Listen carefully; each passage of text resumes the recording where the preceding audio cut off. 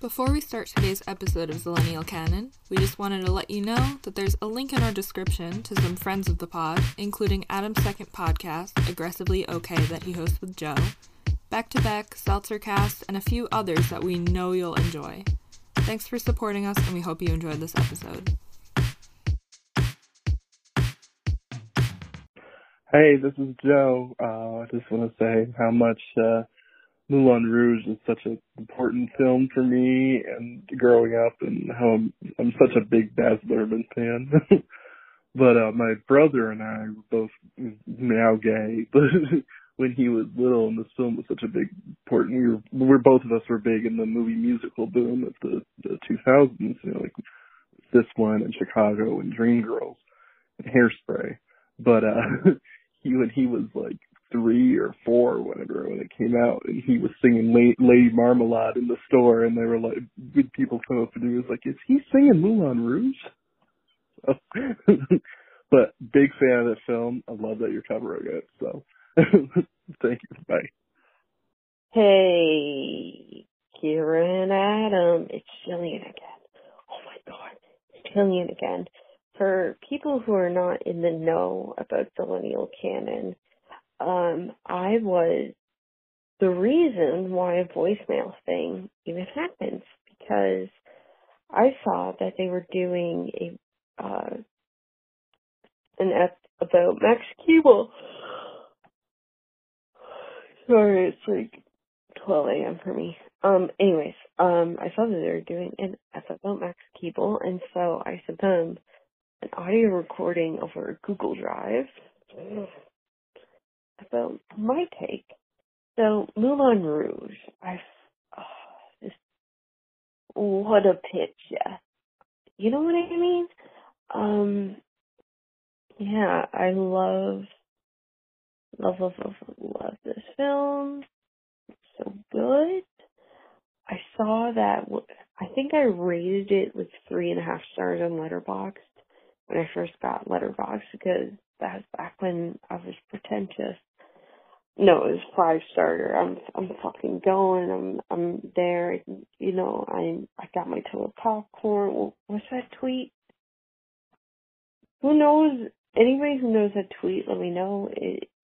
Kira, Adam, I got my popcorn. I got my soda. And who tweeted that? Fuck. Anyways, I love this movie. Probably a bisexual awakening for me. Yeah, and cool.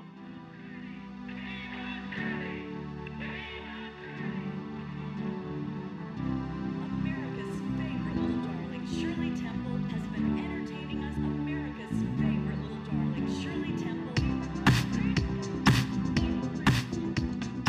Hi everybody, welcome back to Greatest Showman on X Games mode. This is Zillennial Canon. I'm Kira. I'm Adam. Usually Kira like runs them by me before she does the intro. But that one actually caught me off guard, and it was extremely good. My second choice was welcome back to John Leguizamo in general. This is Zillennial Canon.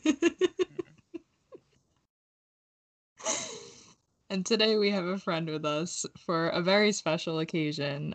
Today just happens to be the exact 20th anniversary of the film Moulin Rouge. So Brad Efford from Wigwag Mag is here to talk about it with us. How are you, Brad? Good. I'm really excited to talk about this movie. This is one of my favorite movies. I also just want to say right at the top that I hounded to be on this show, so I'm just very excited to talk about this movie and to talk about the canon in general. Coming in hot, that's how I feel. We're so excited to have you here, and when you tweeted, how do I get on Zillennial Canon, I was like, oh my god, nice, cool. It's nice because people usually try to avoid us. We never like have people actively trying to get on the pod. It's really nice. Is that part of the canon? Yeah, absolutely. Yeah. So you have to be avoided in order to be a zillennial. Exactly. Yeah. Yes, 100%. I've been doing so much like trying to dig into what zillennial means. So there's like part of me that's really just so excited to like talk about this movie because I love it so much and I've seen it like a bajillion times, but also just like the concept of like a zillennial generation and the concept of a canon is what originally made me so interested in this show. Like my sister is 23 years old. She turns 24 in just a few weeks. So I was like texting with her. I'm 33, so I'm like a millennial, like straight up a millennial. And I was texting with her today to be what generation do you consider yourself? Like, have you heard of this? Like, it's like a liminal generation. And she had this like long, complicated answer. I think it's like the appropriate response. That's like, well, I don't like identify with Z, and I'm like not really a millennial, but I guess like I just take in the stuff from that generation a little bit more. So I guess I'm like a millennial. It's just like being a part of like that liminal generation is fascinating to me. Yeah, this is the perfect time to plug. This week, Adam was on the headline of a Vice article in which he talked about what being a zillennial meant to him. Yeah, it was really weird to like, and I mean, it was great, but it was like just to wake up and to have it like published and to be on the headline of Vice was like extremely. I don't even know. Like, I'm still kind of processing it. But it was a great experience, and I guess it's kind of exactly what Brad's talking about. We kind of like dived into the question of like what zillennial means, and it's very interesting to like go from doing this podcast for 2 years where, while yes, the bigger picture of this podcast is just talking about movies specifically week to week, also like digging into like the small nuggets of like zillennial culture and trauma and all that stuff that accompanies it. And I don't know. I guess if anyone wants to check it out, it's on Vice. We've retweeted it plenty of times, so go check out our socials to find it. Yeah, but it's definitely very like, I feel like it's similar to Lynchian where you can't define it, but it's it's there. Like it's just kind of a feeling. So I was talking to somebody today. He's turning 26 soon, so he's like in the middle of it, and he was like, my theory is that if you remember 9/11, then you're like a millennial. So he's like, I think I'm like tail end of millennial because like he would have been like 6 years old when 9/11 happened. He was like, I remember it happening, blah blah blah. And my sister was what, like 3.5 or 4. She was 4 years old. So it was like probably not a strong memory, like a memory of just like it was crazy or something like that. Like who knows? Like I was in 8th grade when 9/11 happened, and it was such like a huge thing that happened. But then I've also got my own theory, which is it's the iCarly theory, which is that I feel like that show iCarly, which is becoming, I'm just starting to see it so much more like pop up more and more as like a reaction thing or like a meme or whatever it is, where I had to play catch up and be like, I don't know who these people are. And like I was starting to like be like way like lost in what the references were online, which when you hit like 30, just kind of, I just realized like kind of starts to happen where you're like, okay, like other people are coming in who know stuff and are like owning that conversation. But so much of the conversation was like iCarly. And so I was like, I just feel like the tail end of sort of what I was watching when I was too old to be watching it was like Drake and Josh, maybe. Like even that, I was in like late high school, maybe like kind of too old, but like it would be on TV. And I feel like it was when I would come home from like late college that like iCarly would be on, and I'd be like, I don't know what this show is. So I feel like iCarly, Hannah Montana, which is even like a little bit earlier, like that era of like Nickelodeon shows, even like Wizards of Waverly Place. Like I have all these shows that are like in my memory as like my little sister would watch them, and so those are the shows that she would grow up, that she has, I'm sure, grown up to be like my childhood shows. And me, I'm like, those were like children's shows when I was like a full adult. So I think there's like an iCarly barrier there that the older I get, the more I'm just like iCarly barrier. Yeah, like the generation changes on like Miranda Cosgrove and like something about she just like fallen through every crack for me where I'm like, okay, like I think when I became too old, quote unquote, was when she broke into the scene. Like there was like a passage there. That's my theory I've been playing with throughout the day today. I feel like there's a That is clear the most incredible like thing Yeah. to describe Zillennial as, because it really does make sense if you think about it. Like we've talked before about how like Drake and Josh has like shaped Zillennial like sense of humor and everything, but like if you think about it, like that's kind of like younger millennial into Zillennial, and like iCarly definitely is like the last Zillennial TV show, because I started babysitting like towards the end of iCarly, so I went from like iCarly into Victorious, and that was like which definitely is a show I've Gen like Z. never even heard of, really. Like Victorious, like Sam and Cat, is that a show? It has like Ariana Grande, right? Like these are Yeah. shows that I'm like, is Sam and Cat have a character from iCarly? Please, okay, cut all this out. Yeah, Yeah. it's Victorious and it's the characters from both of the shows and they get a spin-off. Okay, I definitely know that now. Okay, great. So Victorious and iCarly, obviously we all know it's the people from Sam and Cat. We all know this. But those are shows that just like I like never watched. I like don't know what they are at all.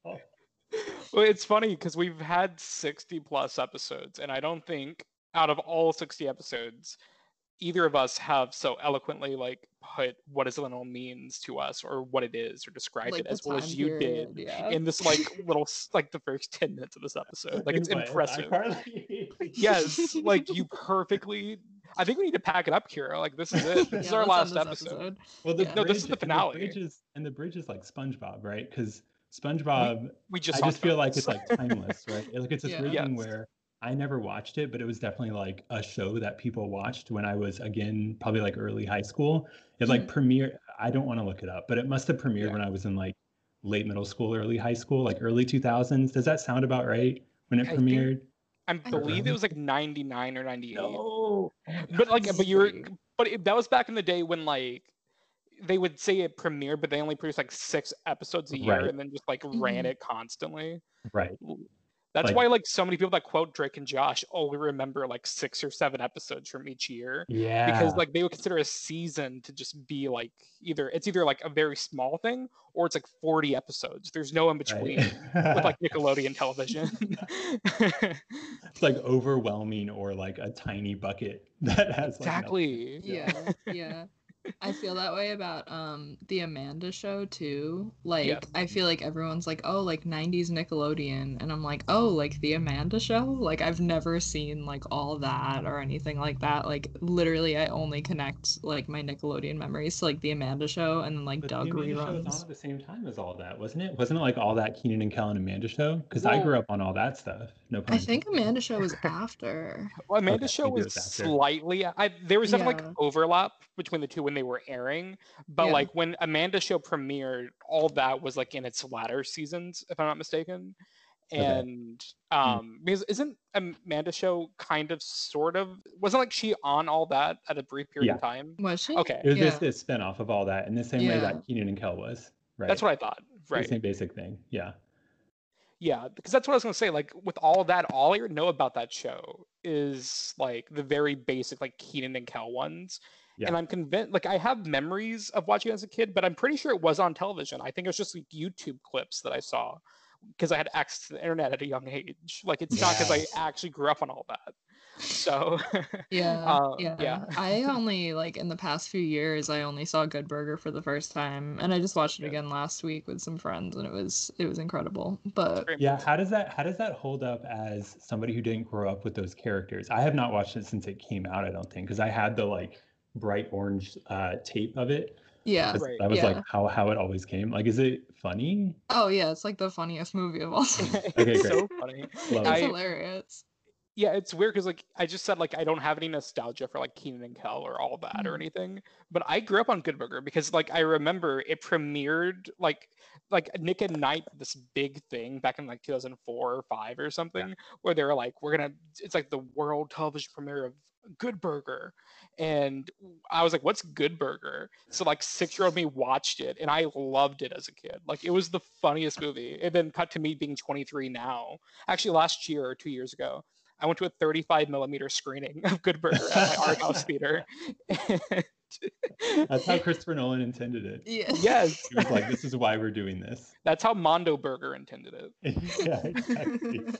Exactly. It's funny because my older brother is a millennial, and my niece is like obsessed with SpongeBob, and she came over my house like last week, and my brother's like, "Oh, like tell Kira like what movie we watched," and she like didn't want to tell me, and he's like, "The one with like the burger car," and I was like, "Oh, the SpongeBob movie." She's like, "Good Burger." I was like, "What?" She's like 5.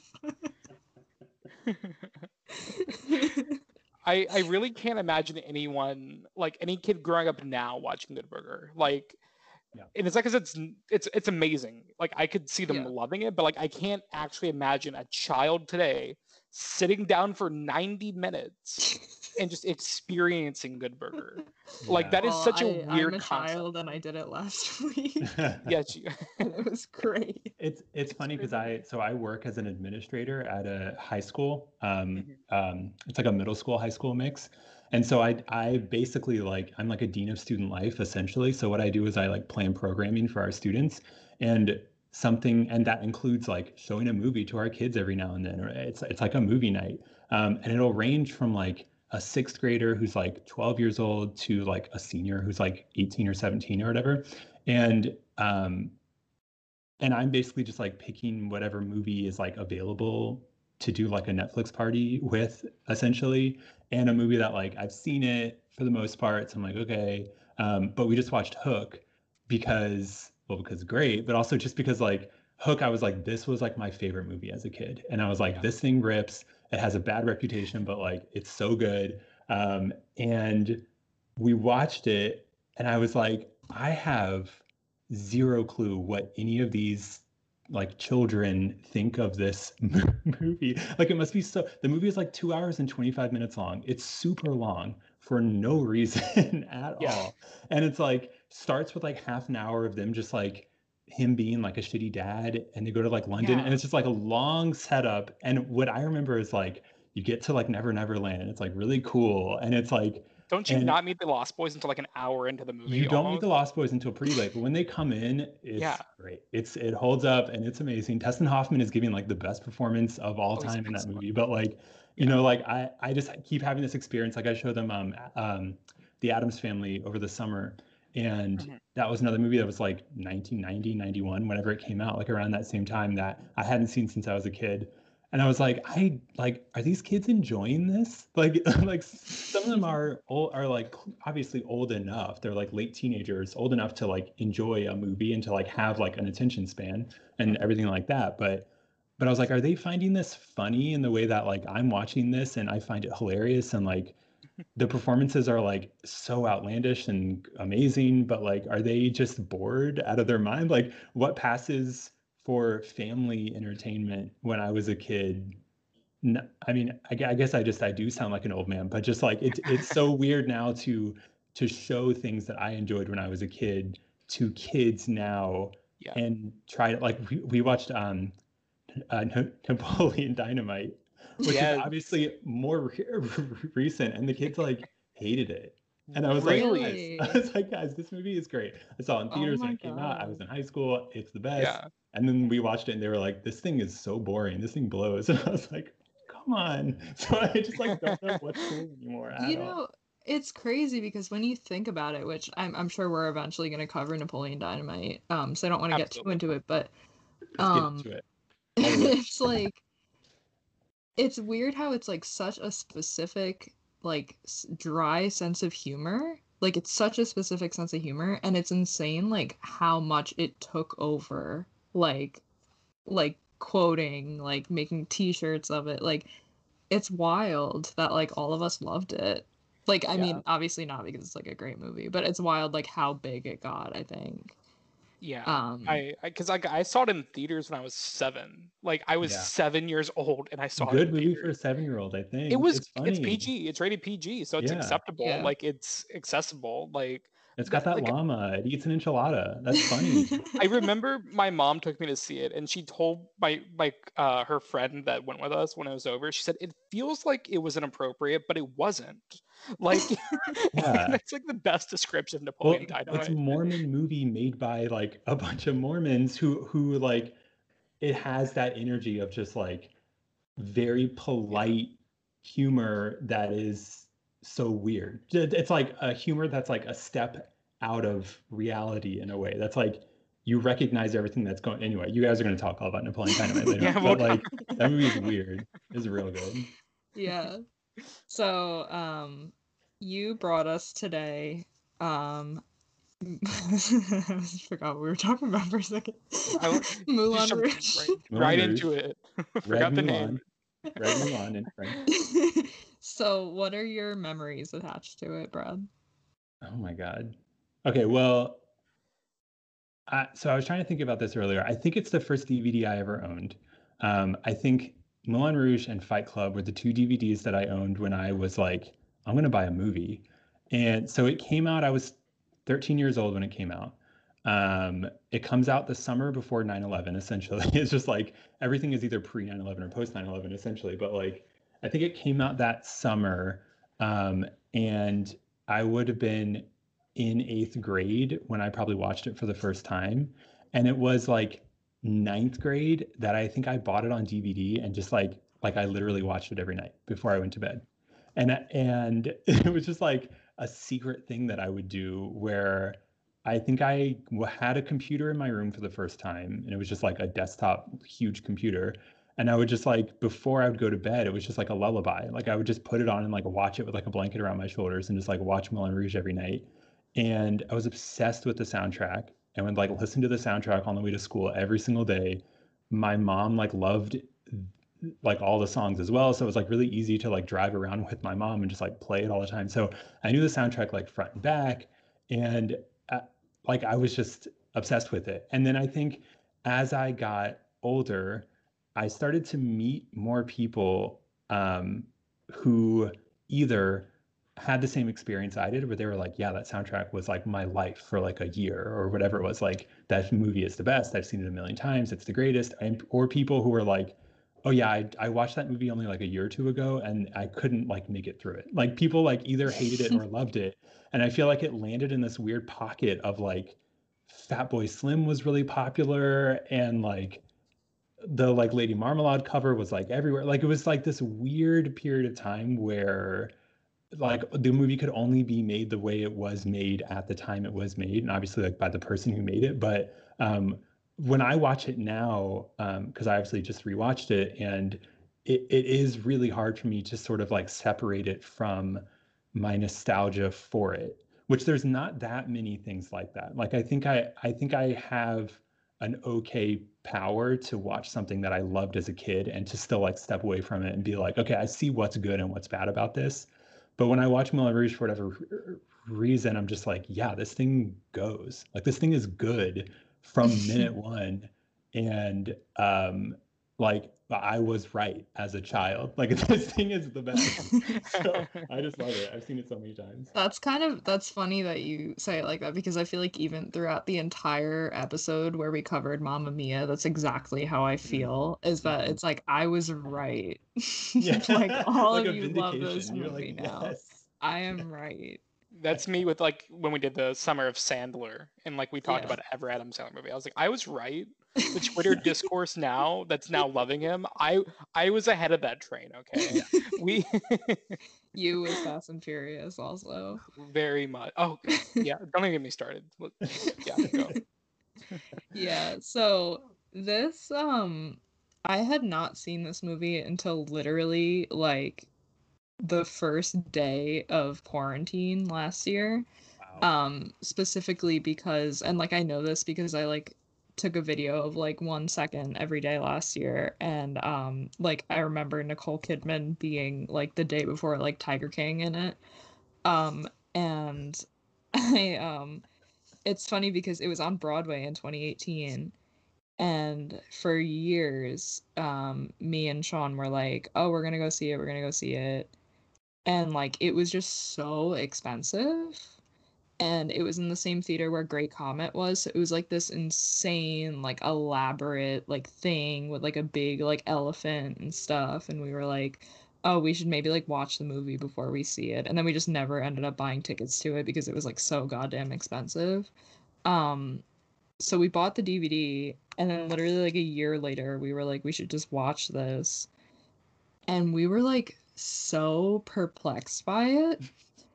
And like it was almost like we were trying to like, and we both liked it in the end. Like we agreed that we liked it.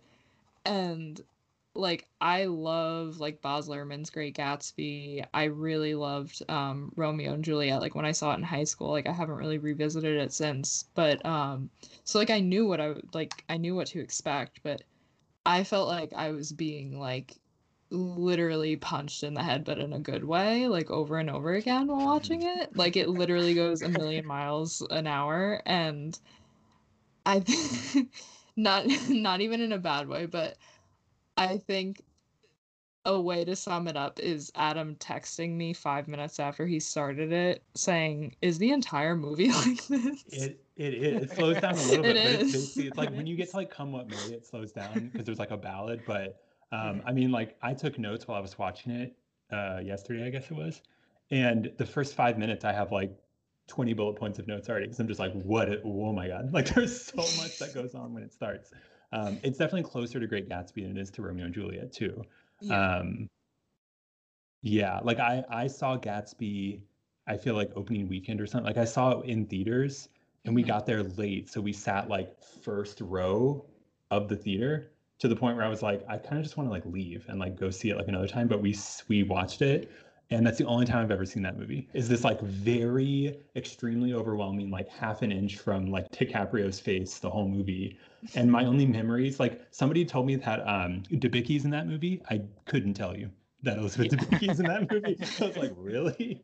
Because like I really want to rewatch it because my experience of it is just like this thing is so overwhelming. Like I can't even see what's happening in front of my face. Whereas like Romeo and Juliet is very much like I'm gonna do a brash retelling of Shakespeare. Like it almost feels like a cliche when you watch it now because it's like a gritty remake of Romeo and Juliet or whatever. And this thing exists somewhere in the middle of just like it wants to not like let you breathe as soon as it starts until it ends basically, and then you're just Yeah. crying and it's great. It's funny because Great Gatsby I feel like was one of the movies that I saw when I was like first getting into movies that I was like, this is big and artistic.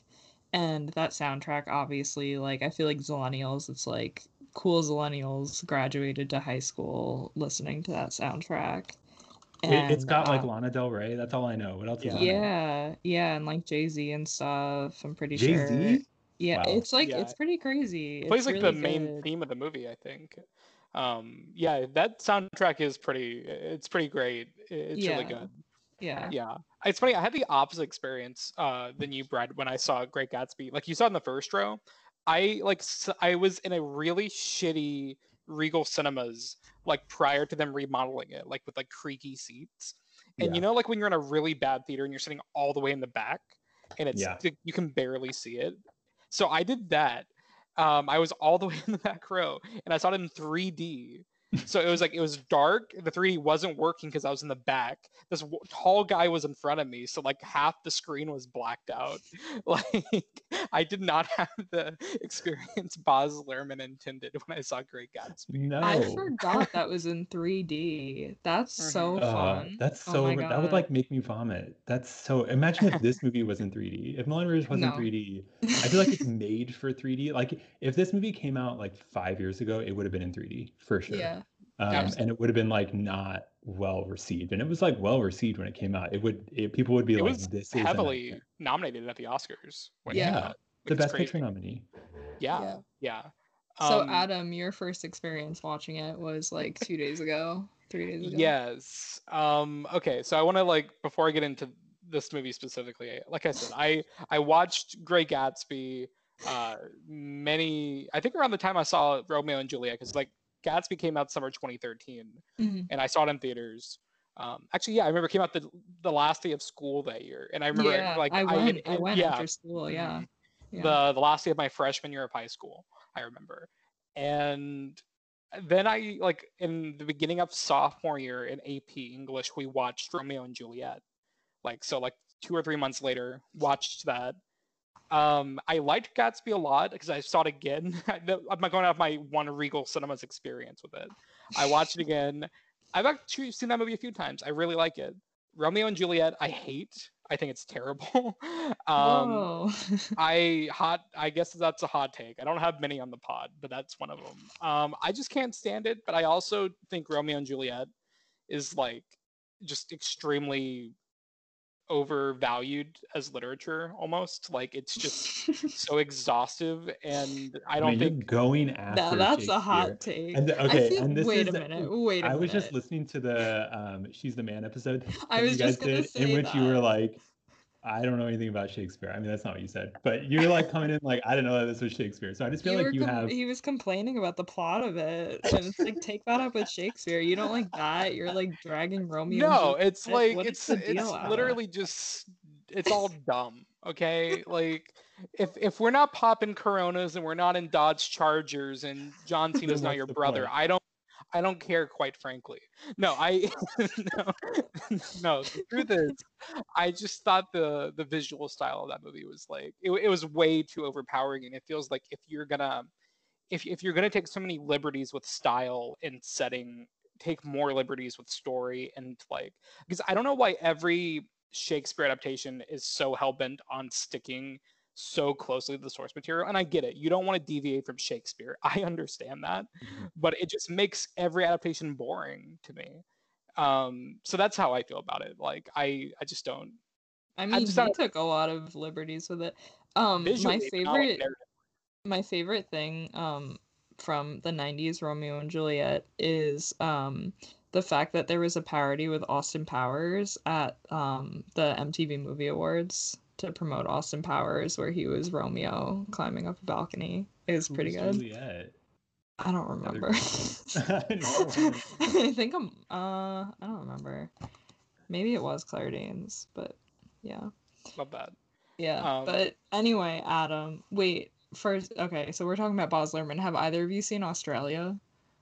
yes. It is unhinged from what I remember. It's long. It's All I know is it's that Yeah. it's super long. funny.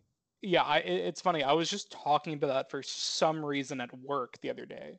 Like, we ever like work an 8 or 9 hour shift and you just get talking about the most random movies with people. Yeah, yeah, And we brought up Australia. We're like, remember Australia? And then we were all on IMDb and we all collectively went, Baz Luhrmann directed that?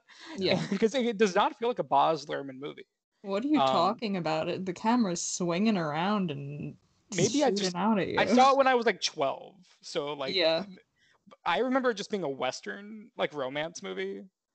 But this is why I should not talk about I, movies before I my rewatch them. my idea of that movie, having not seen it, I think it's the only movie of his I haven't seen, Mhm. is like the marketing for it and the poster and everything makes it seem like an old school like romantic Western like Yes. travelogue or something like that. Yeah. Like an epic, like a classical epic.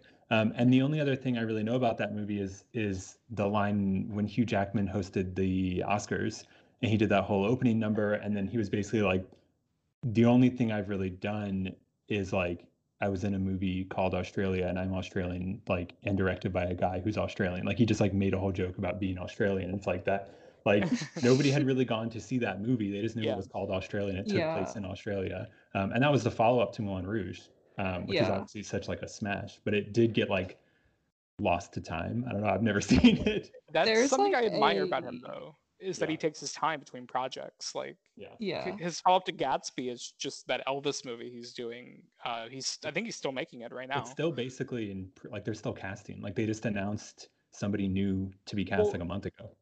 yeah, like I know they shot like a little bit of it, but because that's Yeah. how Tom Hanks caught COVID in Oh, Australia. right. That's right. And Yeah. but then they shot Oh, it. They sorry. shut. No. You are like they shut it down, and I don't know if it ever resumed after that. Like they got like 2 weeks into production, and they just I mean, stopped it. Australia and New Zealand, I'm pretty sure, just completely eradicated COVID. Because I know that Right. Avatar is shooting again in New Zealand. I like how know you that. based all your public health knowledge off of whether or not Avatar 2 or 3 is in That's all production you right need to now. know. One of the Avatar As long sequels as is currently in Cameron's production. back on track, that's all that matters. Yeah. It's the only thing that matters. So Adam, you just watched this for the first time, Moulin Rouge? Yes, and it feels weird as a theater kid that I Oh. never saw it. It's very friend of the pod Abby, who was on the pod for She's the Man. When she found out that I've never seen it, she grilled me about it. I guess I'm just hopping around what I thought of the movie to avoid it. Yeah, you You are. didn't like it. You didn't like it. It's okay. I didn't. Listen, we're having such a good time right now. I don't want to ruin the mood. No, it's kind of the same thing with Romeo and Juliet, where like I don't hate it with a burning passion. Like I admire it even. It's really like aggressively not for me, to the point of where I was exhausted like 30 minutes into it and I had to pause it because I couldn't take it anymore. So I watched it for 30 minutes, I paused it, then I continued again. And I just had to keep pausing because it kept exhausting me so frequently. And I don't know, I feel because like I went on Letterboxd and all my friends love it.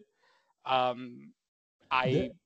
don't know. It's totally one of those movies where people love it or they hate it. Like there are people who come to it, and I really think, I think partially it has to do with like what your taste is and what you're watching, I guess a little bit. But I also think it has to do with like how old you were when you watch it. Like I do think that this feels, at least to me, like the kind of movie where if you watch it too late in your life, you're going to be like, this is not for me. Like I feel too old for this. I think, and like I could be wrong about that, but like I feel like people who I've met who don't like this movie watched it for the first time like in their 20s and they were like, this is too much. And I do feel like it has it has like a music video energy to it because that's what he did. Like he was a music video guy as well as making movies, and he like brought that energy so intentionally to this movie that I feel like if you are vibing with that energy, then like it's just going to carry you along and you're going to be so into it. But if you're like, this is overwhelming from like the very start,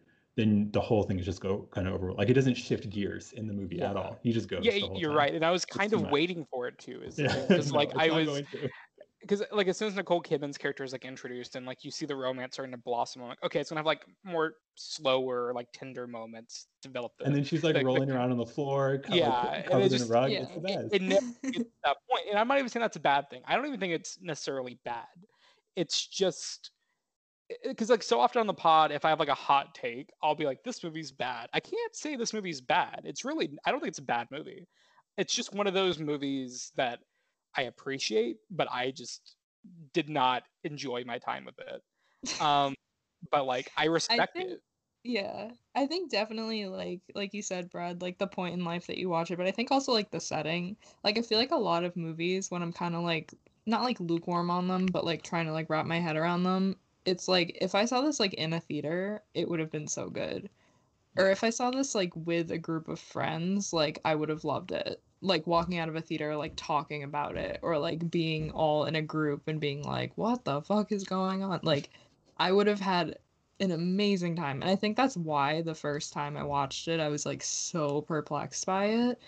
And I guess now that I'm like familiar with it, like I did have a good time watching it just like on my laptop while I was like doing laundry or whatever. But like yeah, it's definitely something that I'm also surprised they didn't like, I mean, like, I know that, like, movie theaters are, like, uncertain right now, but I'm surprised they didn't re-release it for the 20th anniversary. I am too. I feel like it would pack the house. So I've seen it once in theaters, and it was maybe the 15th anniversary. Now it was probably about 5 years ago, but it was a sing-along at the Draft House. So it was a Draft House, like, event, and it was the best. I mean, it was like a super packed house of people who obviously like love this movie because they're going to that event.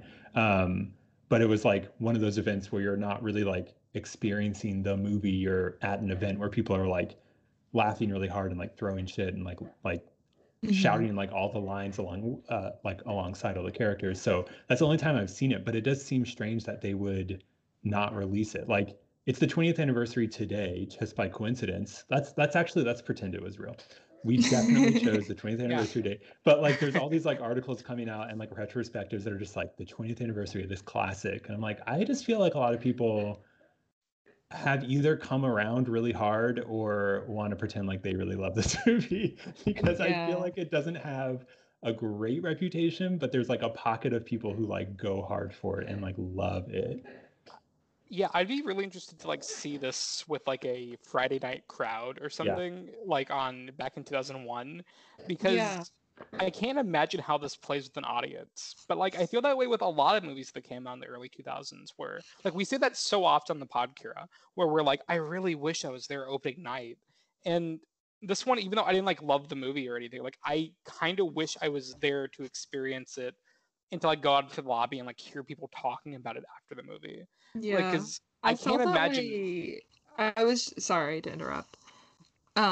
Yeah, I felt that way definitely while watching this, and I was trying to think. I was like, I said those like exact words about something like a few days ago, but I saw Jurassic Park at a drive-in, and I feel like that's also one of those movies where it's just like such like a like the audience must have been like, what the fuck? But Like in the a first time they great way.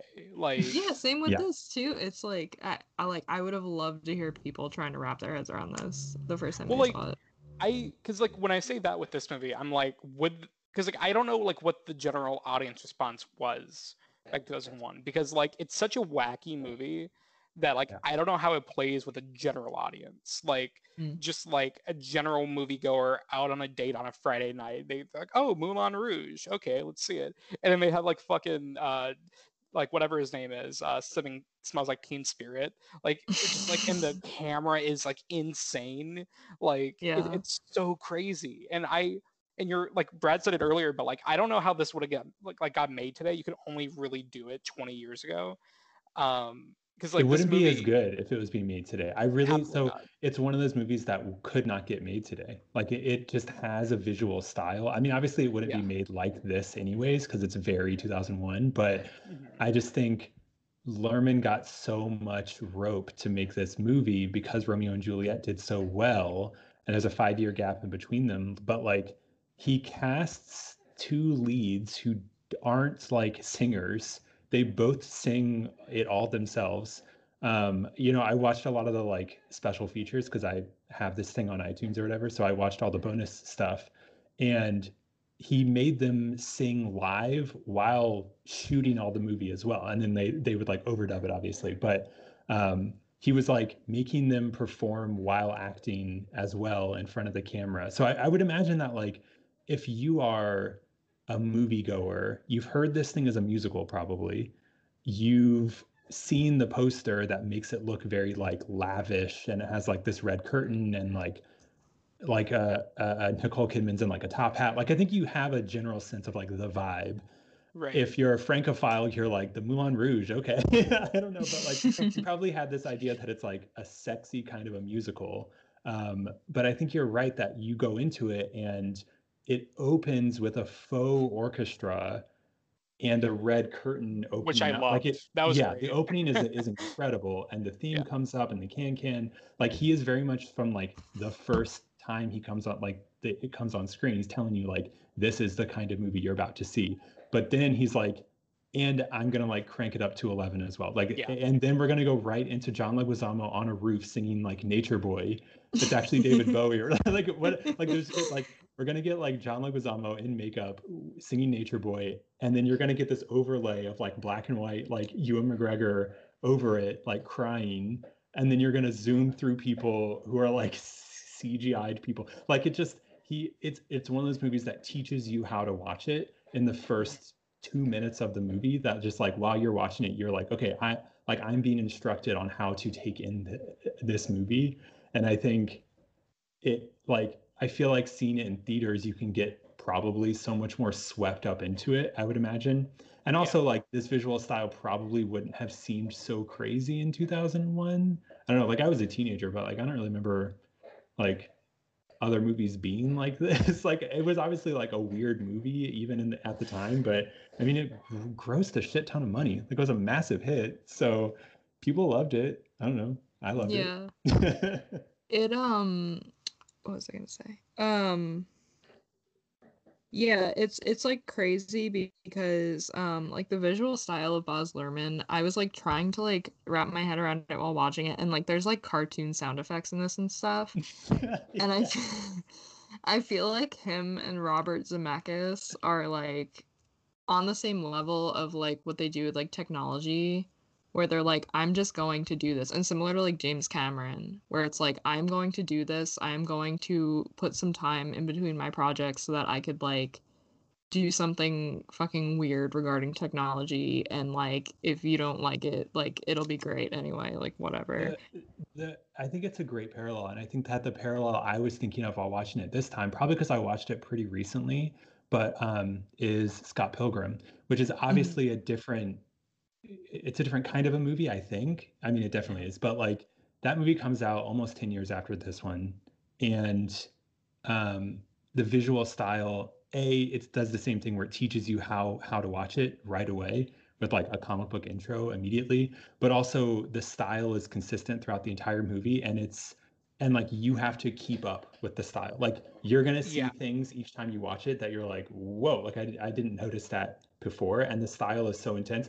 The thing with Edgar Wright though is that it's not like all of his movies are like that. Like he was like, I'm gonna make this movie like this intentionally because of like what Scott Pilgrim is, etc. And I think Baz Luhrmann is just like, I'm gonna make this movie like this because that's just like how my brain works. Like I don't know why he made it like this, but it's the same kind of a vibe to me. At least that's how it felt. That's like a really interesting, like you when you kept bringing it up, like with the it teaches you how to watch it, and that's like something I've never really thought of before. But you're right. Like I think the general like the answer to the, like how to like get audiences like encapsulated with a visual style or something is just consistency, like setting the tone like at the very start of the movie and just following through with it until the end. It's like it's a good way to like keep them encapsulated. Like I remember when I saw Waves like 2 years ago, that Edward Schultz movie. Like not even about the quality or anything about that movie, because I know there's like some controversy with it, but like his visual style of that movie is very intoxicating from the moment it starts. But it works because it's just it constantly evolves, and Mm. it goes hand in hand with the story, and even like almost to a almost like a film student esque level at points where it just feels like he's playing with the camera. But like it's really interesting when you have directors or filmmakers like dive into it, and you're right, like try to teach the audience like how to like just work with the movie and follow it. Um, and that is something we realize because we just talked about Scott Pilgrim a few weeks ago. Mm. And that is something I noticed because we both saw it in Dolby Cinema with the re-release a few weeks ago. And it's funny because you said like it must not have been weird for audiences to see like Moulin Rouge in 2001, but I don't have that same thing with like Scott Pilgrim where I'm like, wow, how did they feel about it? Because I was there, like I remember seeing it. People weren't weirded out by it, like it. Yeah. So I guess it's just it may be like one of those things where what you were saying, I saw it later in life, so now it's just it feels foreign and weird to me, but that I just mean, might be exactly it.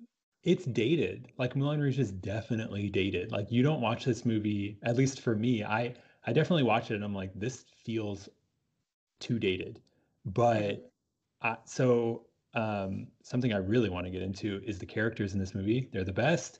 I feel very moved by the characters in this movie. I think Jim Broadbent is doing like God's work in this movie. He is so good, and he He's won the incredible. Oscar, but not for this movie. It was a big year for him. It's his Oscar year, but he wasn't nominated for this movie. He's the best performance I think in this movie, but I think that the two leads are great. John Leguizamo is so bizarre in this movie. I think he's like actually like on his knees for most of the movie. Like I think he's doing that Mhm. like vaudeville trick of just like being on his knees with like his shoes on his knees.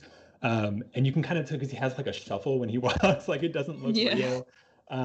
Like there are just people giving performances in this movie that I think are what makes it work and what makes it really hold up. Because the visual style feels dated, but the performances feel like fireworks to me still when I watch it. Like Yeah. um, Kidman, who gets an Oscar nomination. Is this her? This might be her first Oscar nomination. I don't know. She probably has like Mm, three or four. But this feels like it might be her first. Maybe I'm wrong. But I didn't know that she was nominated for an Oscar until I rewatched this like a year or two ago, and I was mhm. like, oh, like had This this is her gotten any first. Oscar You're stuff? right. It was her first one. Yeah. And Wow. like, I think by this point, it's one of those things where it's like a long time coming. She's been around for a while. Like, she's been like a big deal for a while in the 90s. But it's deserved. And I think she's incredible. I think also, anytime you have a person who sings their own stuff in a musical, they're going to get the Oscar nomination, whether it's Emma Stone, who's like barely keeping it together, in my opinion, in that movie, or like somebody who like actually sounds great. Like Anne I think it's Hathaway in yeah, Les Mis, exactly that was a right. big Like Anne one. Hathaway, Yeah. it's why Andra Day gets the nomination. She's fantastic in that Billie Holiday movie, Yeah. even though it's not a very good movie. But I think that like that's going to get you a nomination either way. But she like there is a moment in this movie where I just feel like every scene with Jim Broadbent and Kidman is heartbreaking and is so great. Like he at some point he says like we can't afford to love is like something that he tells her. He's like, we're what does he say? He says we're creatures of the underworld. We can't afford to love. And that's like Hmm. such a heartbreaking part of the movie. And I think that is a silly line that Broadbent sells because he's so in the pocket. And yeah, like that's just how those characters still land to me when I watch it now is like I'm on board with these characters from the go because they are so bizarre and yet like the everybody who's in this movie clearly is having a good time. Like they love being in this movie and they like Yeah. uh, McGregor is like in one of the interviews I watched, which is from 2001. He's like, I think this is the best thing I've ever been a part of. Like you can tell that he's just like having the time of his life in this movie, and he's coming not straight off of Train Spotting, but like he had been around for like a long time and was like a hot shit at that point, and he was like love Baz. I You was know, like, it's okay, interesting because I know he like loved his experience with Star Wars, like when he did the prequels, but yeah, he also talked about like how frustrating it was to like do a lot of green screen work and like act with like not even actors, but like whoever played Jar Jar Binks was like on set, but like he had like a giant Jar Jar thing above his head. So like, but so I guess to like be in a because I'm sure he filmed this between Phantom Menace and Attack of the Clones. Well, really quick, Probably. I'm just gonna cut in and say in their production they actually went over schedule and they had to like be almost like kicked out of Fox Studios because like Star Wars Attack of the Clones had to film on the same oh, set. that's so funny. So Yeah. he went like straight to it. He was like going in Yeah. between being Christian and being Yeah. whatever. Yeah. Well, I Do well, you I like guess I that was I gonna. know Christian's name and I don't know the more famous character that he plays in Star Wars? Who is he in Star Wars? He's the guy. The Obi-Wan. guy. Yeah, he's Obi-Wan Kenobi. He's that guy. All I know is Christian. Well, I think it must have been refreshing for him to like be on set of a movie where there's just these massive sets, whereas George Lucas, especially with Phantom Menace, like really leaned into CGI Yeah. and the advancement of technology, which is cool and great and everything, but like I'm sure like that must have even added it to like his like love for this movie. It's just like wow, a set and like actors and people and like production. Yeah. Because even just like watching this movie, that's what I felt the entire time. Like even when I wasn't like fully enjoying it, every time there was a giant set, I was kind of like, wow, movies. Like So it wins the Oscar for production design. It wins the Oscar for well deserved. costumes. Is that it? It's edited. I mean, it's nominated for eight, but I think it only wins production design and costumes or something like that. It's nominated for the editing, which I think is a brilliant nomination. This is the uh, Memento year as well, which like should have Right. won the Oscar for editing Hmm. because that movie is like all in the editing. But it's Yeah. nominated for like Best Picture, obviously, and Kidman. But the production of the whole thing and the costumes and the makeup and like all that stuff is like the shining star on the whole movie. Like it doesn't work if the production value isn't as high as it is in this movie. Like it looks expensive in a good way, I think. Yeah, I'm looking at the Yeah. Oscar like wins for that year, and it's kind of, I mean, like Oh, training, like it's the Beautiful Mind year, right? yeah, it's The Beautiful Mind won Best Picture. Yeah. Denzel won Best Actor for Training Day. Rodvent Um, wins for yeah, wait, what Iris. was for which one? He wins for a movie called Iris, which I've never seen. And Right. Judi Dench, I think, also wins for Iris because I think she is the the titular Iris. Yeah, she's the titular role. Iris. It says the Um, Holly Berry one that year, but I don't Yeah, know. for It Monsters just Ball. says Monsters Ball. Okay, yeah. yeah. Yeah. So that was a big It's year for the Oscars. crazy. It's crazy about like the sets though, like how it really does add like a massive thing because I feel like that was like the draw for me to like even want to see it on Broadway is that I saw pictures of the theater and how like the set like came off of the stage and there's like stages like throughout the audience and stuff and I was like that definitely drew me in immediately because it's like a physical set is like the craziest thing now like you were just saying Adam like Star Wars like it's yeah it's definitely like the most impressive thing and I think a movie is just so much better to me when it looks like the cast is having like an incredible time and Yeah. I think that's the best thing That's ever. the Mamma Mia magic too. It's why Mamma Yeah. Mia works, I think. I mean, I think it no, I really think that it works and the sequel too. Like they work so well because you can tell that everybody is like having the time of their lives making those movies. And like if you had people who were like, I guess I'll be in this dumb movie, it would definitely read off the screen. And generally, like I think when you get actors um all together, like they want to put on a show. And so if you like that's why they're like in that business for so many of them, I would guess.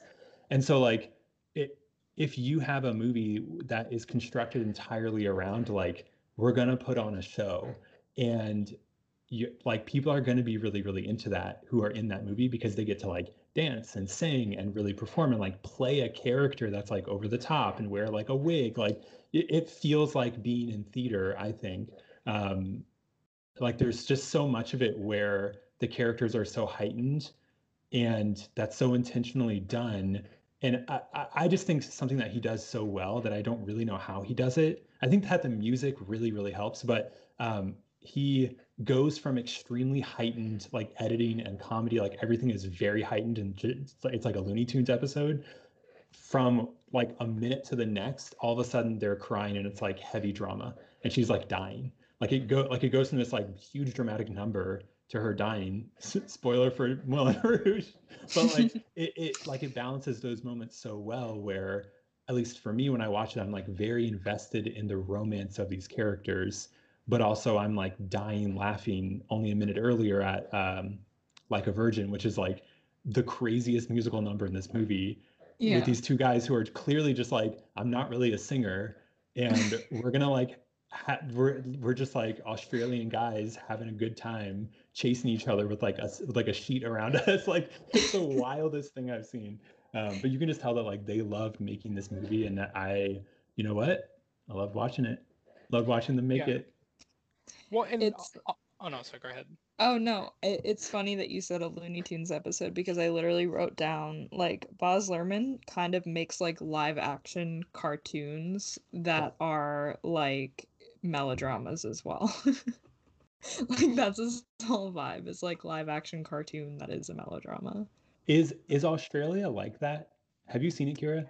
I saw it in high school Or and I was like a very angsty teenager in a film studies class and my whole energy during it was like why are we watching this? Like I've never heard of this. Why are we watching this? And like I had heard of it because like I used to read like Entertainment Weekly since I was like a little kid, but like I was like why are we watching this? Like and the only thing I remember from it is that it's just like big and like vast landscapes and like I know that Nicole Kidman acts like super like over the top and there's actually like a plot line about like indigenous people in Australia. Hmm. So I don't maybe this will be like our next like Dan in real life where it's like we all know about it but nobody can tell you what it's about or It if they've ever seen it. Well, it's like a romantic epic. Like Yeah. they don't make like at all. Like even for 2008 standards, they really had not made one in a long time.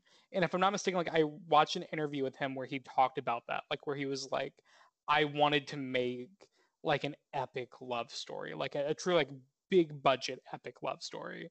Yeah. And I have not seen it since 2009, I think. It came out in 2008. I saw it sometime on DVD after, and I cannot tell you anything else about the movie, but I do remember it having like a pretty big, like, epic scale to it. Yeah. So, do you either of you have connection to the movie Titanic? Was it a movie that you watched, that you grew up watching, that you watched as a kid? This is another thing I've been kind of contemplating a lot, because it is the romantic epic. Like, I think it's one of the last romantic Yeah. epics I can think of that like landed in that way. Yeah. I mean, it was obviously like it changed everything when it came out, but I am interested in like if that was a movie for I you in like your well, generation. I have two things to say about that because, well, one, to answer your question, not really, because like the first time I saw Titanic was actually when it got re-released in 3D in 2012. So my Cool. first experience was in theaters, and I remember liking the movie. I think I it's kind of weirdly similar to this, where I'm like, I don't love it, but I appreciate it. Like, I think it's cool what they were going for and what they accomplished, and I can also like appreciate Titanic for just being the like touchstone, like just like the landmark that it is. Like, it's just such a interesting thing where it was like lightning in a bottle almost of like movie magic. And yeah, it's really fun to like look back on it. And something I was talking about with the friends of the pod, we bought a mic guys. We were talking about like how like exactly like romantic epics aren't a thing anymore. And that's why when A Star Is Born came out a few years ago, it Yeah. almost felt like one where it was like this 2.5 hour love story with like a huge budget, But like it was a remake. I mean, obviously it's a remake, but like right. it was a story that I mean, obviously I guess they're all stories that we've always seen, like it's the same Yeah. stuff being told. It goes back to Shakespeare, by the way, who invented this. But like but like that was not an original story necessarily. I also don't like that movie as much as other people. Really? I See, just this hate is the ending. I interesting. hate the last like half hour of that movie. But Oh, I I loved didn't it know so it was much. coming when I saw it. I didn't know how it ended because I had never seen any of the other ones or whatever. Well, because I don't love the other movies. Like, I think because my mom, her one of her favorite movies is the Barbara Streisand version. Yeah. So I had grown up with that movie, and I've seen like the 1930s version and the 1920s version, if I'm not mistaken. It's like a silent film almost, which is interesting. Except the other ones are about her becoming an actress. Right. It's not until the Streisand one where it goes to musician. But I almost thought, because like the movie has such a different build up to that point where it's almost entirely a different movie, and I almost thought they were going to change the ending, but they don't. And it just hits 10 times harder because it's actually like realistic and like I Yeah. don't know, it works really well for me. Like it's one of those like because like when we talked about it, like the We Bought a Mic guys, we were like saying it's that movie where everyone's mom has seen it. Like, even the moms that only see like one movie every 5 years, that is the one movie they saw in the past 5 years. And it does feel almost like an emotional, like romantic epic in that sense, where it's Yeah. just like it's a big budget, 2+ hour love story that did dynamite at the box office. Like, it demolished when it came out. And that's why I kind of like that movie, is that it's just so yes, it's a remake, but it's its own thing at the same time. Like, it just takes source material and runs with it, which I love. Yeah, and I'm just realizing that 2012 was 9 years ago, which seems Yes. crazy. But I was like, okay, so you saw Titanic like as an adult, but no, like you were a teenager when you saw Titanic. So like Yeah, I you were was kind of the age that 14. is intended to see Titanic for the Yeah. first time, I think. Yeah. Yeah. Yeah. To go off your 2012 thing, I just got a Facebook memory today that I saw Moonrise Kingdom for the first time 9 years ago today. Holy shit. And that really messes with me. That's Oh really my bad. god. Ah, Yeah. yeah. Titanic, I like don't really have a connection to it. I just remember it being like on Bravo a lot when I was like in like middle school and high school. And like seeing like the double VHS tape in my library, and I probably watched the whole thing through like one time and was like, that's fine, whatever. Um but I definitely want to like rewatch it. Just I imagining baby Kira saying, that was fine, whatever. Like, literally immediately after Titanic. log it on Letterboxd, 2 stars. It was fine. It was fine. I fell asleep Me. a little bit. But yeah, it's definitely like the same thing that I mentioned before, where like James Cameron is just like insane, and his like filmography is like the weirdest shit I've ever seen in my life. Yeah. And I feel like Sean like ironically loved Avatar, and then it became unironic. So now my whole life is just hearing Avatar's about good. Avatar. Avatar is And also a romantic epic, actually. It Now that I is really kind think of about low it, that key. movie is Yeah. good. I just rewatched it. It really holds up. It probably holds up better now than it did when it first came out, but Yeah. One day we got to do an episode on Avatar, and of course Sean's coming on for it. No. Yes, Sean, Kira. yeah, Yes. okay. Yeah, we Um, are. Because but we have to. Because that movie it's was good. it's not only is it good, and I'm saying that it is a good movie, but even box office aside, what it did for technology, the conversation in 2009, it was that thing that everyone talked about for 4 or 5 months, and then no And one then ever spoke nobody about ever it And then again. it disappeared It just from disappeared. all the Okay. dialogue. I also just need people to know that this is an auditory thing, but if you can see the visual that I'm seeing of Kira I feel like trying not to say what you want to say about Avatar is really, really good to watch. no, I'm gonna It's be a good nice to movie. Avatar. Avatar, like you guys just said, it's like nobody talked about it anymore. But then I went to Animal Kingdom for the first time last January, and I went to the Pandora World of Avatar area, and it was the most beautiful, which it was made by one of my favorite Imagineers, Joe Rohde, who we've mentioned on the pod before. But he basically designed all of Animal Kingdom, and he worked with James Cameron to build it and design it. And it is stunning, the most immersive thing I've ever been in. And it's all just rocks and glowing, Cool. fake plants that look real, and there are waterfalls just coming out of the sky and stuff. And it's okay, if this is Avatar's impact, it has rights. I waited in line for 3 hours to go on the best theme park ride I've ever been on, and it's based on Avatar. Well, So one thing about James Cameron is that he's an insane person. He's just yeah, actually an insane person. And so he's not gonna put his name on anything unless he has had complete honestly control over it. But at the very least, he has seen to it that everything is to his approval. He is going to take a look at every fake plant and be yes, this is actually Pandora. So yeah, whatever is going to come out of his movies is going to be like exactly up to par, because that he's going to make sure of it, which is what you get with him, I feel like.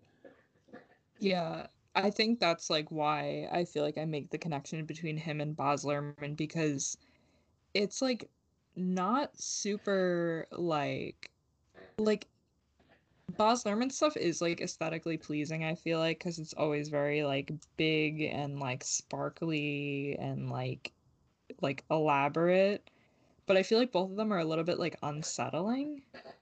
They both have this weird uncanny valleyness to it. And I feel that way with Zemeckis too, we talked about with Polar Express and stuff, obviously, where it's yes, Oof. it is That movie's a nightmare. it's yes, it is technically beautiful and technically a like you know what I mean? It's technically great, but there is just something that's a little bit unsettling about the way things move. And I feel that way about the motion blur in Moulin Rouge a little bit. Yeah. Every scene there was at least one shot that literally made me feel dizzy. Yeah. He does the trick where the dancers are spinning and then he'll put it into slow motion. So it's people spinning with the blur, it puts their blur in slow motion basically, and then you have Christian in voiceover and that was the day when I lost everything. It's very dramatic voiceover in the middle of a dance number. Or it happens all the time where her tuberculosis pops up every now and then, and she'll slow down and just start coughing blood, and everybody's and slows to a blur, and then it picks Yeah. back up again. Yeah. It always has these moments where you're you feel shaken by what is happening, and not an emotional way. You're just I don't feel very good after that just happened, a Yeah. physical way. It's it's not funny, but it's funny. That made me think of in Oh Hello, when they're I corphed into a handkerchief so you know I'm dying. Because it's she doesn't know that she's dying, but she's just coughing blood into a handkerchief the whole movie. Yeah, nobody knew what TB was. She was I guess I got a bad cough. Yeah. I guess that's all it sucks. is. You know what? Something I'm really interested in is how I guess so. Okay, let me just ask both of you. How does the music land for you? It's a jukebox musical, so there's one original song not nominated for an Oscar, which doesn't make any sense, especially because Yeah, the other that's nominees are wild. It's a weird. great song. This is Yeah. the Randy Newman year, right? I think this is the year that Randy Newman wins for Monsters Inc., which is great. Which He's the great song. best. Great song. Love Randy. But weird, like this was clearly going for an Oscar because it wrote an original song. Like they don't do that unless they're like, and here's the Oscar song. I think it's a good song. Mhm. But especially like all the Elton John stuff. I'll say that this is how I discovered Elton John for sure. Was this movie where my uncle went and saw it after I had seen it a bunch of times, and he was like, "Oh my God, I love like all these songs. Like I know all these songs." I was like, "How do you already know all these songs?" Like I didn't know that they were covers of songs. Oh I thought they wow. were all just like original songs, except for like "Smells Like Teen Spirit," except for when it was like obvious.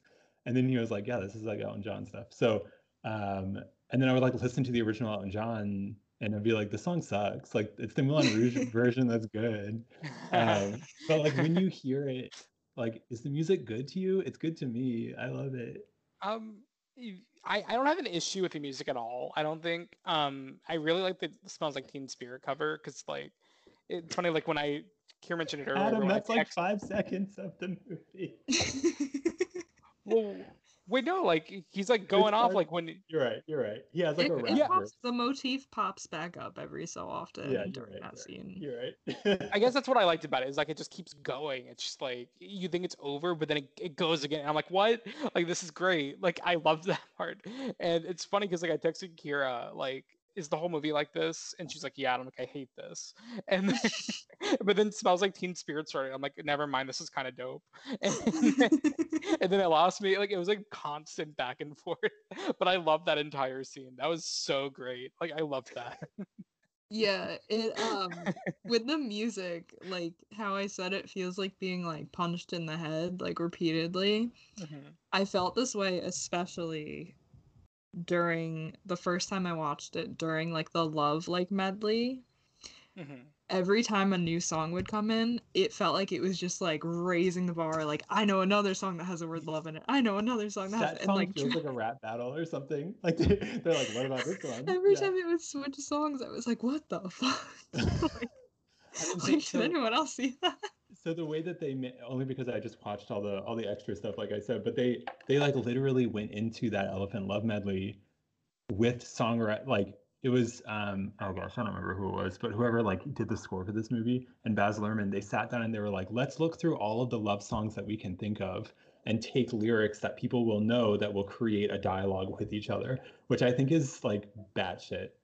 Like I think it moves into a place, that song, that's like really good, but the opening of that song that's just them like talking to each other is, I love it, but I'm also like, this is so bizarre in a way that's just like every line, like you said, is them being like, David Bowie, Whitney Houston, you know this one? It's also I find it really funny how they talk in these song lyrics, which I guess it wouldn't have impacted you as much because like you didn't know Elton John when you first saw it. But when they're talking in song lyrics and like they don't go into the song, like they're just like reciting the song lyrics, like it's like poetry that they just wrote or something, like it's really funny to me.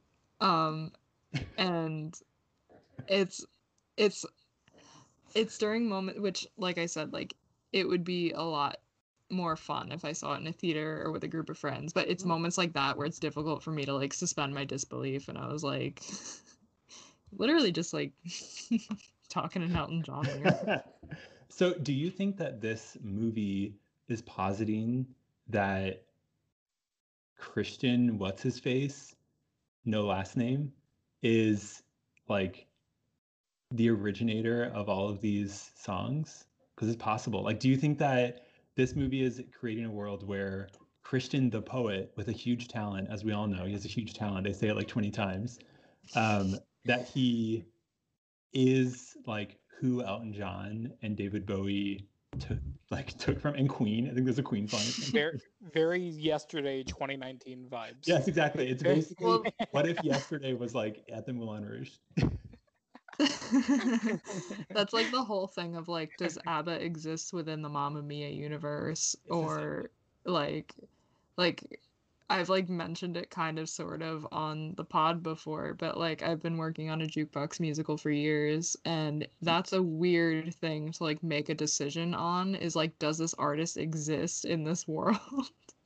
Like, one way that like I loved that they did it, which it's based on a true story, so obviously he had to exist, but Blinded by the Light, the Bruce Springsteen one, that was like one of my favorite musicals, and I feel like super underrated, because it was like specifically about somebody that like applied the songs, like connected to the artist by like applying the songs to their own life, and those songs kind of like drove the narrative. But yeah, it's like it's a really weird decision to make, being like, which I guess this doesn't really run into it because it's like 1900 and these people didn't exist yet, but it is a weird decision to make, like, does this artist exist in this movie, or is it canon that these songs are our songs?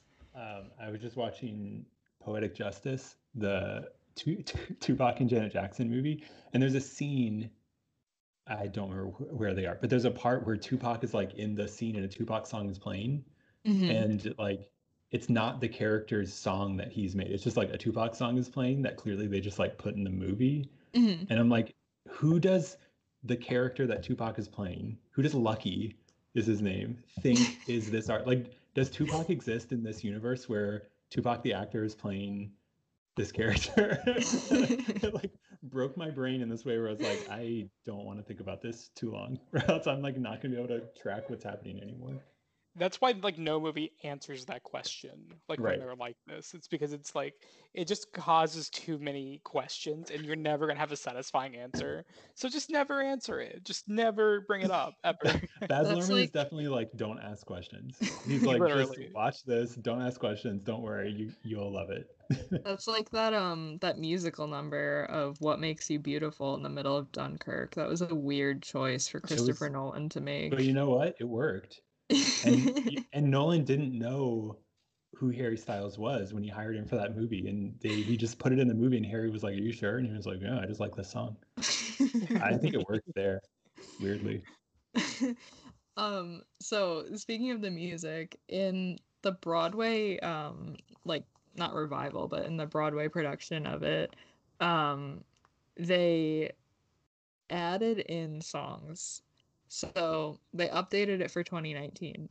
So it features songs such as Royals by Lord, We Are Young by Fun, Single Ladies, Shut Up and Dance, Raise Your Glass, I Want to Dance with Somebody, mashup, For the listeners, Firework. Brad has so fully many new buried his songs. face. Wait, are you still going? There's more songs? Yeah, That's yeah, so many new Firework songs. by Katy Perry. Where is it? They have like the original like love thing. Bad Romance, Tainted Love, Seven Nation Army, Toxic, That's Only more, Girl in the World. songs than are in the original movie. That's so many new things. Chandelier, Rolling in the Deep.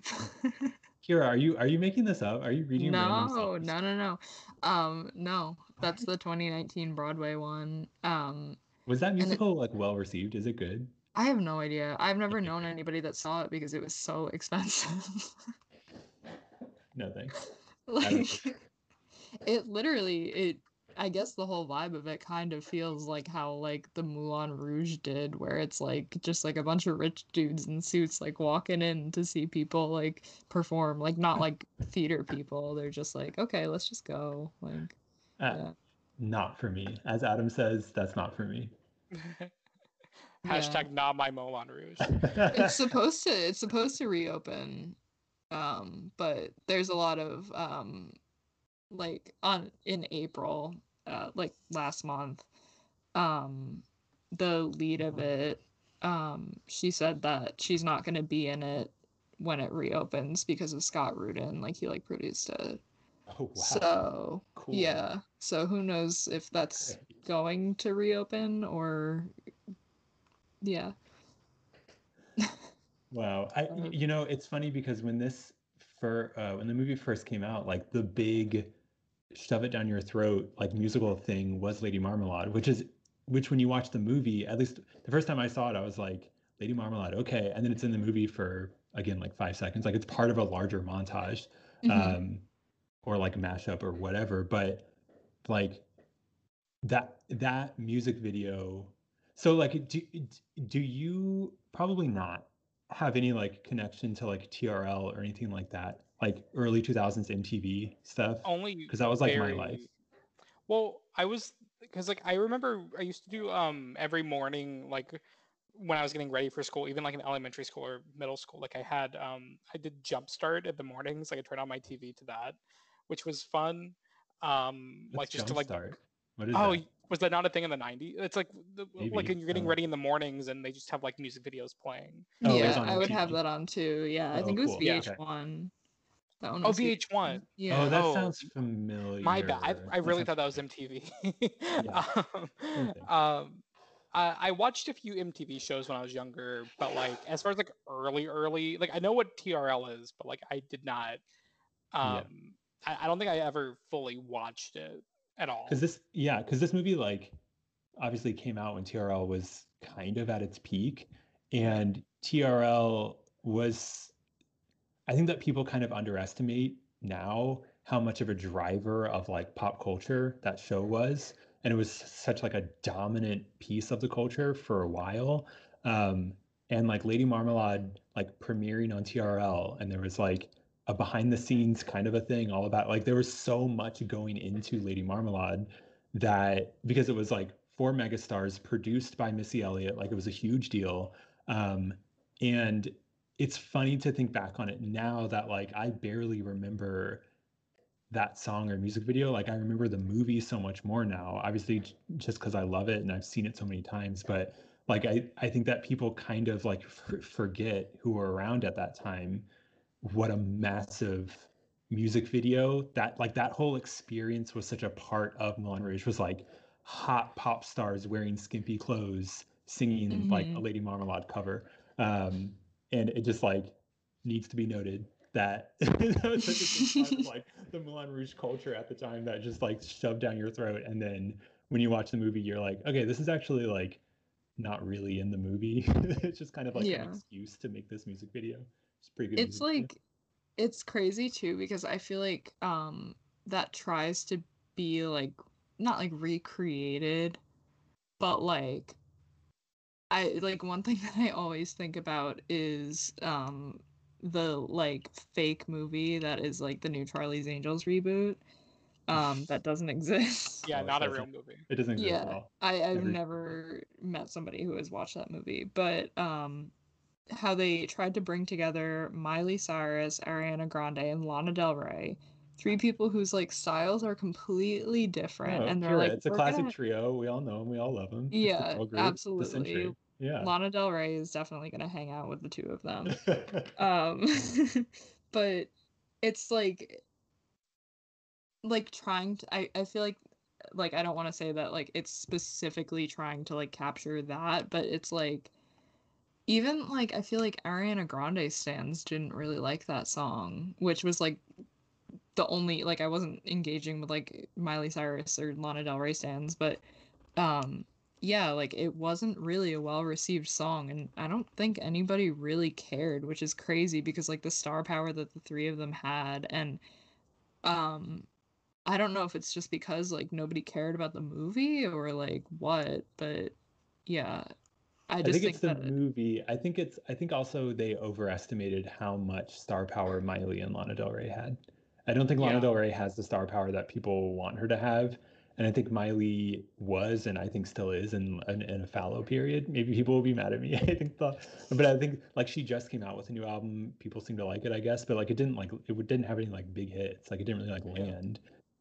And when that song came out, it was like, oh right, Miley Cyrus. Like it's almost like her Hemsworth stuff, unfortunately, or whatever, was like more in the consciousness than her as a musician, which I think is an unfortunate thing. But I do think that's just like they kind of thought like these three huge stars, when really only Ariana Grande was kind of like a huge star. And that movie Yeah. flopped, and so that Yeah. was also definitely part of it.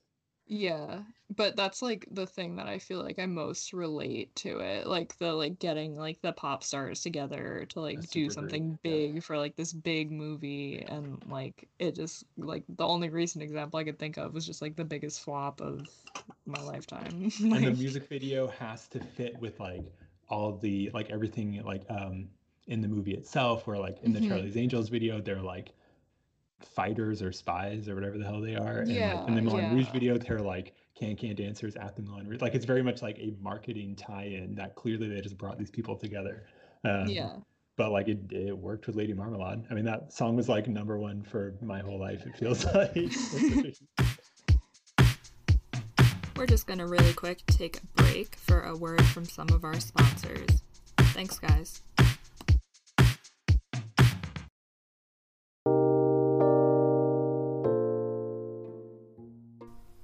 Hey, friends. Do you love movies? The good ones? Even the bad ones everyone told you not to like? Of course you do. That's why you listen to this podcast. It sounds like Superyaki is the place for you. The team at Superyaki loves movies, so much that they've dedicated every waking moment of their life to bringing you top quality merchandise to showcase your love for them. From super soft t-shirts celebrating the 20th anniversary of the cinematic masterpiece Josie and the Pussycats, Zillennial Canon Award winner, I'll add that, to comfy sweatshirts made for the brave members of the Movies by Yourself Club. They even have pins of some of your favorite directors, like Sofia Coppola and Jordan Peele. Superyaki joyously brings you tangible love letters to movies and filmmakers that you can wear with pride. Plus, the team at Superyaki screen prints all their apparel using eco-friendly, 100% water-based inks and ships with compostable poly mailers for an environmentally friendly alternative to online shopping. As a special gift to you, because we love you and appreciate you, listeners can save 10% on their next order with code SUPERZILLENNIAL in all caps with no spaces at checkout. If the spirit moves you, find them at superyaki.com. Thank you so much, Superyaki, for sponsoring this episode. Let's watch more movies, guys.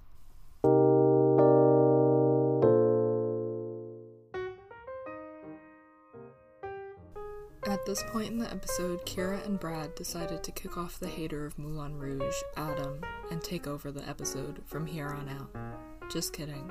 Adam actually went to sleep. Everybody say goodnight, bestie. anything. I'm like looking through my notes to see if there's anything that's like huge that has to be mentioned in here. Wait, Kira, one thing I do want to ask you is what your favorite number in the movie is, either as a production of it or as like the song itself, or both. I think Come What May. I think it's a really good song, and I just really like I love the line that's like they always just like repeat it, and it's like the greatest thing you'll ever learn is just to love and be loved in return. I think that's like really beautiful. But yeah, I think they all just like also just kind of blend together. Like, and I feel like that's the whole vibe of it. Yeah.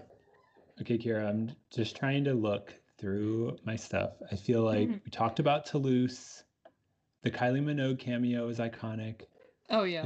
The Kylie Minogue cameo is the best.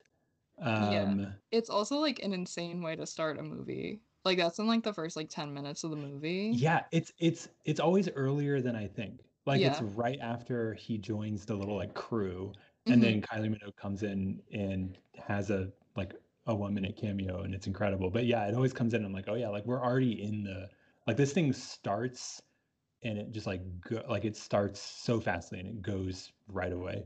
Yeah. Um, I think it's Um Also like the lighting cues in this, like in every scene is just like flawless. Like the lighting yeah. in this movie is incredible, and like when the lights like come on in like certain like music swells and stuff is just like so specific and like so beautiful. It's I think it's a well-directed movie. I think it's an Mhm. incredibly well-directed movie. It's definitely a very directed movie. Like Yeah. it's like he like directed everything out of it. Yeah. Um, but I think that like it's so stylish with hmm intent and with consistency, which I think is is really hard to pull off. Like I think it's almost more common to see a movie with so much style that kind of like peters off partway through or hits like a low period or whatever where the style kind of goes away or like but I just think that he so clearly had like a vision for this movie and stuck to that vision the whole time. Yeah. Like I think he's a good director and I think that that's definitely part of it, but like you can tell why people enjoyed working on this movie because you clearly had somebody there who was like in the mix with them at all times. It feels like, which I think is great. Yeah. It definitely is like, I guess like my overall thoughts on the whole entire movie is just like, no matter if you think if it's like good or bad, like you have to be on some like galaxy brain shit to write and direct something like this. Like Yes. like you have to have like reached some kind of dimension that humans can't reach to be able to even conceive an idea of this movie. I I feel that way about Gatsby too, which again I've only watched that one time, but Mhm. I do. It has the same vibe to me of like it comes from a. Uh, it's like the thing with Gatsby is that you have to be on some galaxy brain shit to take that source material and do what he did with it. That's the Mhm. thing, like to make this novel, which is like the best novel of all time, or like so Mhm. like revered and read, and be like, I'm gonna do this with this book. Yeah. I feel like that's sort of his vibe, is like, I'm gonna do something that like nobody else would even like consider doing with Yeah. this thing. And Moulin Rouge is one of the few things that he's made that is just like an original story that he co-created, and it is bizarre that this is what he ended up doing. Yeah. I'm like like I'm just like think like when I think about like his like style and stuff, I'm just like he has to have like I have like I'm thinking about it. I'm like he must have like perfect like actual vision. Like the way that he sees the world is probably like he is like hovering over the earth and like watching the world through like literally in Gatsby the eyes of God. That's how he sees everything. He is the billboard. Like I do not want to see what the inside of his brain looks like, but I do like really badly. So, Yeah, I yeah. I think that this like my favorite example of this is just how good Spectacular is. Like it's this show that they come up with on the fly in a very Hmm. like Preston Sturges part of the movie where they're all like falling over each other and like coming up with stuff on the fly. It's like very like hilarious. And then you spend the rest of the movie with them putting together this show without really getting a sense of like, is this actually going to be good? And like, what is this Hmm. going to be like? Like, they're not really doing a good job in the rehearsals necessarily. Like, it's just hard to tell. And then when you get the like end of the movie where you see the show itself, like the reveal of that opening number of Spectacular, the show, I think is like so ecstatic because you get to see them put on the show that they've been putting together, and it's like as good as something could possibly be. Like the production value is so much higher than even like the movie itself was, that like you believe that this could like actually save this play. Like you like Hmm. you're so invested in what the show is that when it's actually good, there is like a relief to it where you're like, thank God this thing is so good, and she sounds Hmm. amazing, and like it's all going so well. Um, If you I think just love about that. it, it's kind of the same plot as the Muppets 2011. It is basically the same plot. And you know, yeah, and when she sings "One Day I'll Fly Away," that's basically Muppet Air Man. It's basically the same song. Like you Exactly, could just exactly. overlay them on each other. Amy Adams is basically the Argentinian narcoleptic or whatever. Yeah, yeah. Honestly, that's some galaxy brain shit that I just thought of. Like, somebody should hire me. Uh, So, um, any final thoughts on it? Or my final thought on this movie is that I have a hard time telling whether it's a masterpiece or I just think it's a masterpiece, which I think is two different things. But Yeah. I love everything about it. Even when I watch it now, it's like maybe the only movie where I can quote the whole movie while I'm watching it. Mhm. Like I've definitely seen it more than any other movie. And I having just rewatched it and having watched it last year as well, I just think it really holds up. I think it's great. It makes me feel good. And yeah, getting to talk about it for an hour and a half makes me really happy. Well, I'm glad you brought it to us because it definitely is one that like I wouldn't consider as millennial canon, but when you said it, I was like, "Oh yeah, like I saw that poster like my whole life and I had no idea what it was." Like that Yeah, poster is like it's iconic. similar, yeah, similar to like how we talked about Dan in Real Life before we actually watched it and saw that it was a good movie. Like it's like you only really know like the poster and like barely a concept of what it's about. Yeah, and And and I've been asking people sort of in preparation for this who are younger than me, like, have you Mhm. seen Moulin Rouge? Like, do you have any opinion of Moulin Rouge? Because so my sisters are 4 and 5 years older than me, and they Mhm. loved Moulin Rouge. Like the three of us loved it all together, and we like watched it all the time. But Mhm. they're older, and I feel like people who are younger than me, either anywhere from like 5 years younger than me to more than that, Mhm. either haven't seen it or haven't heard of it really, or they're just like, is that a thing? It's like a musical. Like they like know about it maybe because it was on Broadway, but like I do feel like it was a huge deal and then has Mhm. a legacy that is really mixed, and a lot of people just like haven't gotten around to seeing it. And I'm also being proven wrong today because it's the 20th anniversary and there's all these like retrospectives of like the Moulin Rouge like thing. Yeah. So it definitely feels like a movie that kind of like slipped through the cracks in a way, Yeah. even though it has such a fan base. And yeah, I don't. I have such a hard time telling how true that even is. Like, there's probably people who would listen to this and be like, "That's just wrong." Like, this movie has a Yeah. big reputation; it's a big deal. So I have a hard time telling because I just feel like I'm so close to this movie, like emotionally. Yeah, I feel like also it's like there are certain directors that I find that like I mean like personally and like a lot of people that I know where it's like when you get into movies and you like get into a director, it's like okay, I'm gonna go watch like all this director's Yeah, movies. And I feel like people like Baz Luhrmann are like not somebody that I hear of somebody being like, I'm gonna go be a Baz Luhrmann completist.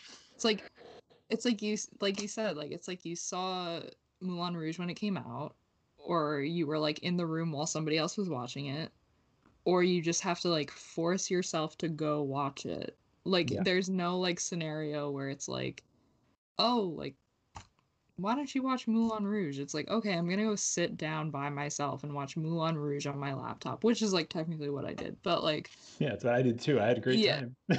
Yeah. But like it's not something that you can like it's not like a hidden gem. And it's not something that like somebody's gonna be like, oh, you gotta like watch all his like when you watch like I mean like when I personally watched like Great Gatsby in like 2013, like I feel like I like fixated on that and I fixated on Romeo and Juliet because it was like all over Tumblr or whatever. But anything else, I was just like, okay, like I'm content, like whatever. I don't Yeah. know, like it's not I don't know. It's Yeah. like it's like when I watched it last year, Moulin Rouge.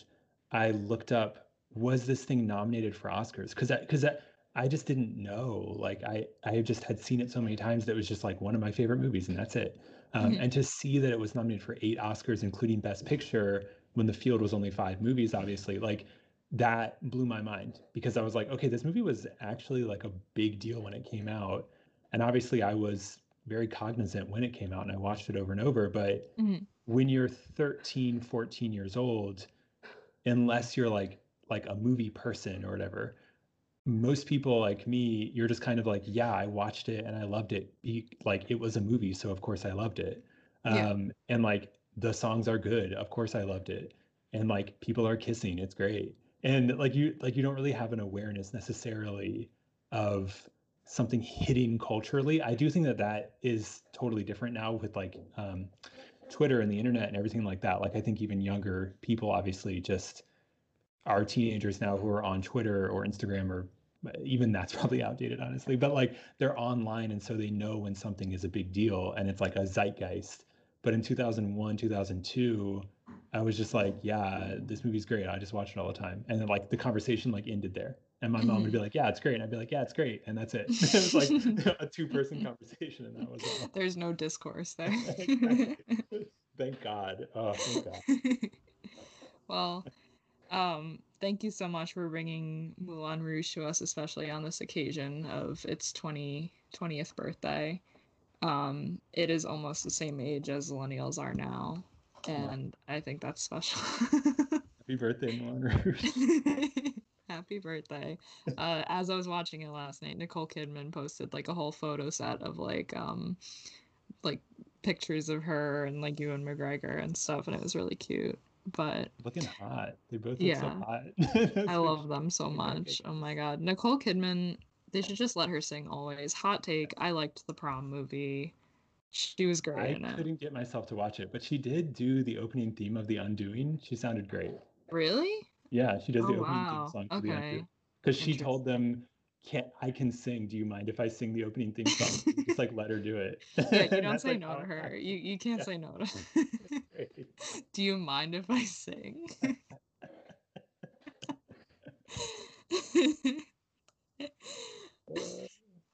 She should sing the new theme song for Zillennial Canon, honestly. I was thinking of getting a Call new her up. song. She's Call just her. waiting Yeah. for somebody to ask her to sing. She'll Yeah, do get it. her on the pod. Just 'cause We won't make her wear a bad wig though while she sings it, because that's what her whole career is, just wearing a bad wig. Poor Nicole. I know. All right. Brad, do you have anything you want to plug? I mean, I'll plug Wigwag. Yeah. Kira's been in it. You can read Yeah. Kira in Wigwag.